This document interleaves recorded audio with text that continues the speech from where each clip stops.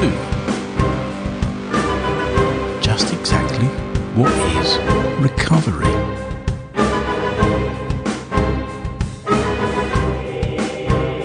Hello everybody, and welcome to my second podcast. This is entitled, What Exactly is Recovery? If this is the first time you're listening to one of my podcasts, the project is called Brain Attack Music. My name is Andy Dovey, and I'm a stroke survivor as of 2013. That's when I had my stroke. So, what exactly is recovery? Now, I follow a number of stroke survivor Facebook groups and so on, and one of the recurring themes that I see in those posts from new stroke survivors is along the lines of, how long will it be before I'm better?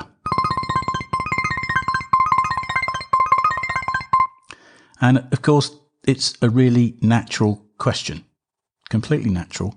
And one, I'll be honest with you, that I asked just over 7 years ago now when I had my brain attack. I think it's perfectly reasonable and logical to want to, quote, get back to normal, unquote, after any illness. In other words, to recover fully. And of course, our experience in this area is that the normal run of things is that a doctor will say something along the lines of, well, you've broken your leg. It's not a compound fracture. You'll be in a cast for a few weeks, then some physiotherapy for a few more, and then you'll be fine. Back to playing football, whatever. Or it might be something like, well, you need a triple heart bypass, you'll be in hospital for a few weeks, and then blah, blah, blah, blah, blah, blah, blah. So for most conditions, the future is reasonably clear and mapped out, and the medics concerned can reasonably predict what we need to do, having had the issue that we've had, in order to recover. Now, all of this, of course, is quantifiable based on previous medical experience of similar patients with similar issues, etc., etc. And as patients ourselves, this is kind of what we expect in answer to the question, having had a stroke, well, how long will it be before I'm recovered? However, we have to accept the situation that we have a brain injury, and therefore a straightforward answer probably isn't possible. Now, that can be a really hard pill to swallow for new brain attack survivors. So I think we need to be very careful about how we use the word recovery. And if we define recovery as meaning getting back 100% of my faculties, both mental and physical, so I'll be exactly the same as I was pre-brain attack, then we may end up being frustrated, disappointed, angry, depressed. If you've had a full stroke, not a mini stroke or TIA, and therefore have brain damage, then the 100% back to how I was before recovery probably won't be possible. Probably. That's the reality of brain damage. Just to sort of rewind a wee bit, before my brain attack, I had absolutely no idea what a stroke was. I didn't know it was a brain injury. I didn't know that stroke survivors, brain attack survivors, will have brain damage and disabilities. Things like memory problems, speech problems, paralysis, mobility issues, and so on. And in not appreciating that it's a brain injury, I also didn't know that it can cause emotional problems, depression, anxiety, those sorts of things. Now, when I was in hospital, in the neurosurgery ward, following my brain attack and 6 hours of emergency brain surgery, all I could think of was getting back to work. That was it. I was a professional musician at the time, a drummer, and I was playing and teaching, both in schools and privately in my studio at home. So all I could think of was, I've got drum lessons to give. I've got students to teach. I've got bands to play with, rehearsals to do, gigs to do, sessions to do, blah, blah, blah, blah, blah. And of course, I needed to earn money because all the while I'm lying in a hospital bed, I'm not out there earning money. Like anybody else, I had bills to pay. And I remember very vividly sitting up in bed in the neurosurgery ward. I had a drain tube coming out of the top of my head, another one from the back of my head. I was wired up to a heart monitor. I had an IV in one arm and a catheter inserted where catheters go. I couldn't walk or get out of bed on my own. I had no idea how bad things were, but all I was thinking was, I'll be out of here soon. Back to work in a few weeks. No problem. Back to normal. Now, that was over 7 years ago, and I haven't been able to return to work since. And I'm not going to be able to, is the result. I'm very definitely not now back to normal. Whatever constituted for normal before I had the brain attack anyway. I walk with a stick. I've got balance problems. I've got really bad neurofatigue. I've got memory problems. I've got sleep issues. I've got problems with temperature. I can't seem to regulate my body temperature anymore, so I'll suffer with, particularly when it's warm. Oh, absolute nightmare. We've had to buy a portable air conditioning unit because I just can't cope with anything. Once it gets over sort of 21 degrees, anyway, a whole load of things that I never have before. I'm also intensely claustrophobic now. Never was before. Can't get an MRI scanner. I have a panic attack, a full-blown panic attack. I sweat. I go bright red. I cry. Anyway. I've made improvements from where I was 7 years ago, but have I recovered? No. If we're defining recovery as being back to how I was before, no, nowhere near recovered. And I'm not going to, because I've got brain damage.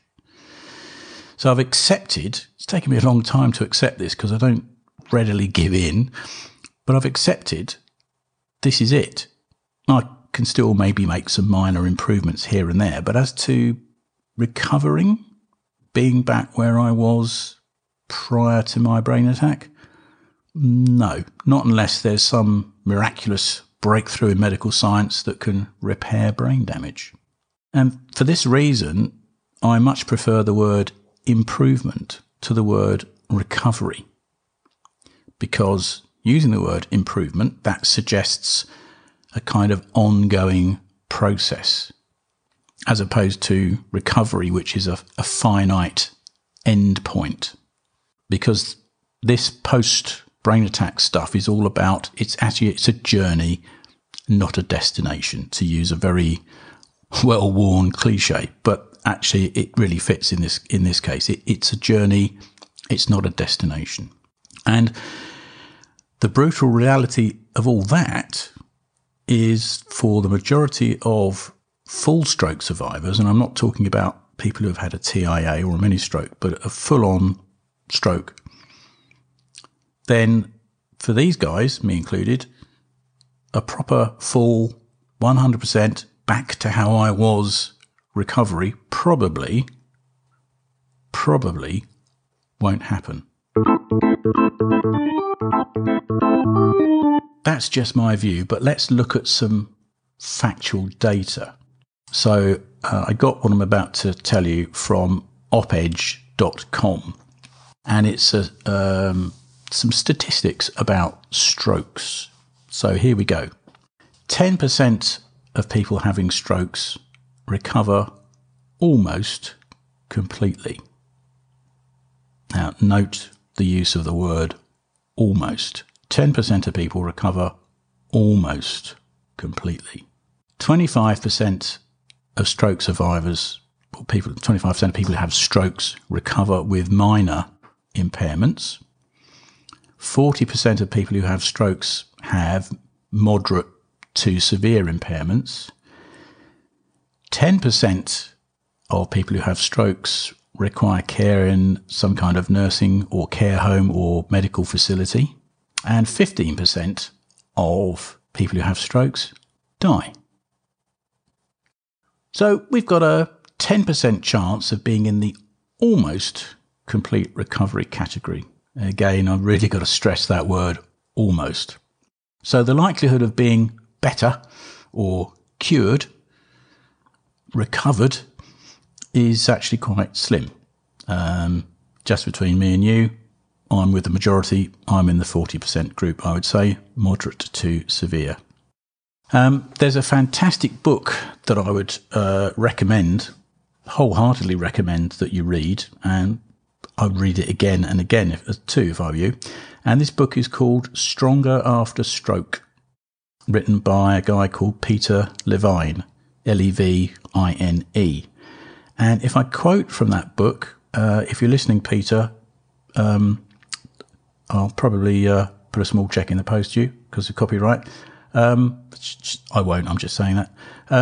Peter says in the book, and I quote, "Recovery begins at the end of your comfort zone." Recovery begins at the end of your comfort zone. If you're a new stroke or brain injury survivor, I strongly suggest you read this book and commit that quote to memory. If you think about it, what it means is if you stay within your comfort zone, that's where you'll stay. To get the best improvement you can, you've got to keep pushing yourself day after day after day to expand your comfort zone. Because only by expanding your comfort zone will you start to improve. And your improvement, Peter's word, recovery, but your improvement begins at the end of your comfort zone. So wherever the end of your comfort zone is for now, for you, that's where your improvement will start. So when you get to the end of your comfort zone, there will be an extension of that comfort zone, and that's where your improvement will start. So it's about forever extending and growing your comfort zone, because that's when you'll start to improve. So when you've reached the edge of your current comfort zone, that's when your improvement starts. And in order to achieve further improvement, you've got to expand your comfort zone again. Trust me, it's unbelievably hard work. Progress is slow, extremely. Glacial is probably the right word, as in a glacier, slowly, 2 inches a year, whatever, moving down a valley. Recovery begins at the end of your comfort zone. Improvement begins at the end of your comfort zone. And just so we're really clear about this, and in the spirit of honesty and all the rest of it, there are no shortcuts. There are no easy solutions. There are no magic pills. It's just plain hard work, physically, mentally. And you'll find you'll have to work harder than you've ever worked before. 2 reasons. 1, you've got brain damage. You've got an injured brain. And unlike all the other major organs in the body, the brain can't be transplanted. So we've got to create new neural pathways, new neural connections. And this makes your brain work harder than it ever has before. And so that leads to a great deal of fatigue. Because your brain is damaged, it's working harder than it ever was before. Anyway, so you get fatigued. So when you try and do stuff to make those improvements, you're working even harder again. And guess what? You're going to get even more fatigued. And this takes time and effort. And there's absolutely no guarantees. You can put a shed load of effort in and actually not get much out. But you won't know until you try. And how much better you'll get will depend on how much brain damage you have and where precisely it is. So we're back to where I was in the previous podcast, which is about understanding exactly what your situation is with regard to your stroke, the location of your stroke, and the effect that it's had on you. Actually, when I said there are no guarantees, I will give you one guarantee, and that's I absolutely guarantee you that if you don't commit 100% to your rehabilitation work each and every day for months, possibly the rest of your life, then you won't get any better. That's a guarantee. Sorry for being blunt, but that's the truth. I've met quite a few stroke survivors, brain attack survivors, and literally a few seconds of meeting the individuals concerned, and you know straight away, yeah, this person's got it, or conversely, this person hasn't. So I said about working harder than you've ever worked before for two reasons. One is you've got brain damage. Secondly, because of your new brain injury, your very being, your every fibre has got to work so much harder to do anything. You'll know this only too well. Stuff that you never thought about before, you now really got to think about. From my experience, actually learning to walk again. You know how to do it. You've been doing it for years. You can see it in your head. You know what to do. Never even thought about it before my stroke. You just get up and you walk from one side of the room to the other. That's it. You pick up what you want. You walk back again. You sit down. Done. Never even thought about it. Might have been on the phone, thinking about something else, whatever. Just happened. And all of a sudden, you can't do that automatically. All of a sudden, you've got to think about every single step that you're taking. Somebody talks to you when you're trying to walk. You either stop walking in order to answer their question or ignore them and keep walking. All of a sudden, you can't do those two things at the same time. Two simple little things. So anything you try and do is using up an awful lot more brain power and more energy than you did before. So in order to make any improvements, it's bloody hard work. And it's made even harder by the fact that you've got an ABI, an acquired brain injury. That's the category of brain injury that stroke, brain attack falls into. As you know, I'm 7 years on from my brain attack. I can now have a shower without having to take to my bed and lie down for an hour or so. Mostly. Occasionally on one of my zombie days, as I like to call them, I'll need to lie down after showering. But generally I can manage now to get dressed, which is, believe it or not, another huge energy sapping experience. So I can normally manage to get dressed after a shower, but then I'll need to sit down for, 30 minutes, an hour or so to recover. In simple terms, it's taken me 7 years to be able to shower without feeling completely exhausted.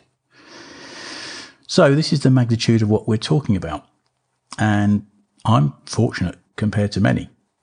You'll need to dig deep, very deep, again and again. You'll have to fight. You're going to have to be really strong. You're going to have to be stubborn, obstinate, bloody-minded, determined, all of those sorts of things that normally are pretty unsavoury characteristics in a human being, but actually being a bit of a stubborn son of a bitch is quite handy for a stroke survivor. And it's a daily battle. But you've got to do it because you've got two choices. You can stay where you are and accept that's where you are, or you can try and move on. Bit of a no-brainer, really. Well, that's it for now. I think that's long enough. In the next podcast, I'm going to look in more detail about making improvements and why it's boring. Yep, you heard that right. Making improvements, as we've been talking about here, is boring. Please visit brainattackmusic.com, find out more about the project and see the links there to follow me on social media. And until then, look after yourselves, take care, and keep on keeping on.